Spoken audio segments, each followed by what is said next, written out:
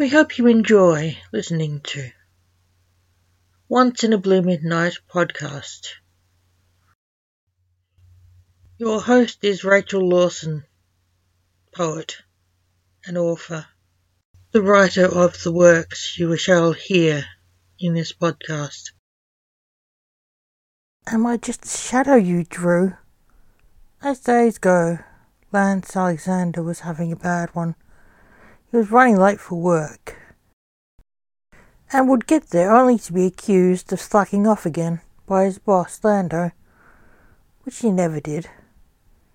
His son was in hospital and he hadn't got a wink of sleep all night. He came direct from the hospital. He had a thought which would change his life forever. He thought he could go back in time with magic which he possessed. It was a thing he would regret for the rest of his long life. He parked his car and a portal appeared out of thin air. As wormholes went, it looked nothing special, so he didn't think anything was wrong with it. He walked into it. On the other side, it looked the same, so he didn't twig anything was wrong. He rushed to his work.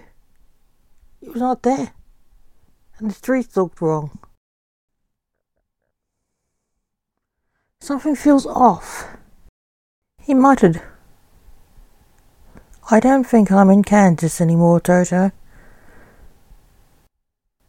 Not that he was in America, he was in Australia when he started. Now the vibe was off. It felt like the same place, on its head.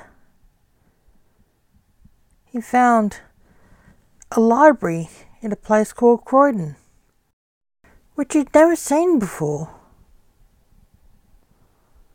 and went to a computer, his and his father's names, only to find references to them were in books, fiction books, at that. Apparently they weren't real people.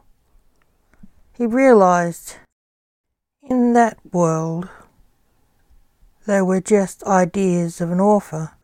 It was either remote writing or had created their world from scratch. He wondered what sort of mind could create them. He searched for the writer's website. He figured she wasn't too mad. She seemed to be nice enough. From the author's advice on her website, and a little proud of her ancestors, some of whom were writers too.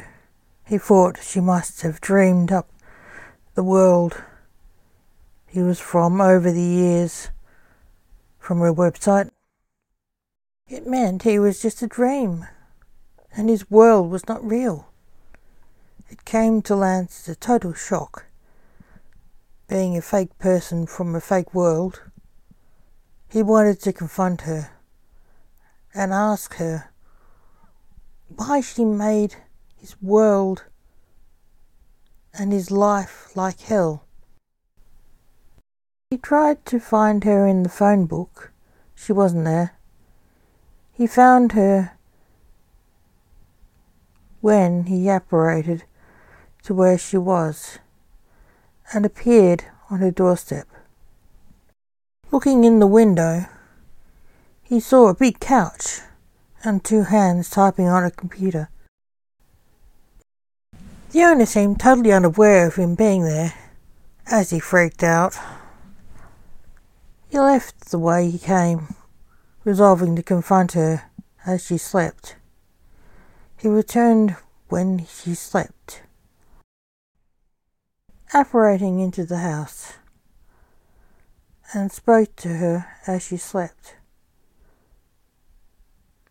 He asked her why she was so mean to her characters. She mumbled back. She just lets the words come out, and they write themselves. He asked her where did do you come up with your characters? She replied, slowly, bit by bit, over 30 years of writing, they came to life.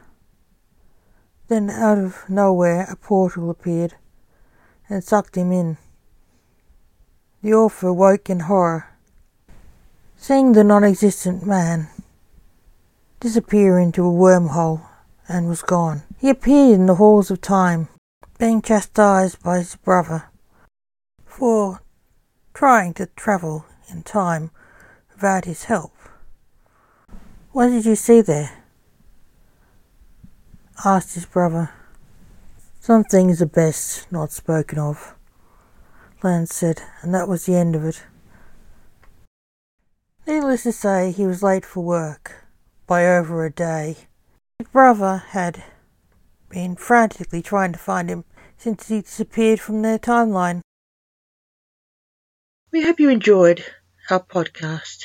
If you want to listen to more of my stories and poems, come back later to Once in a Blue Midnight podcast anytime.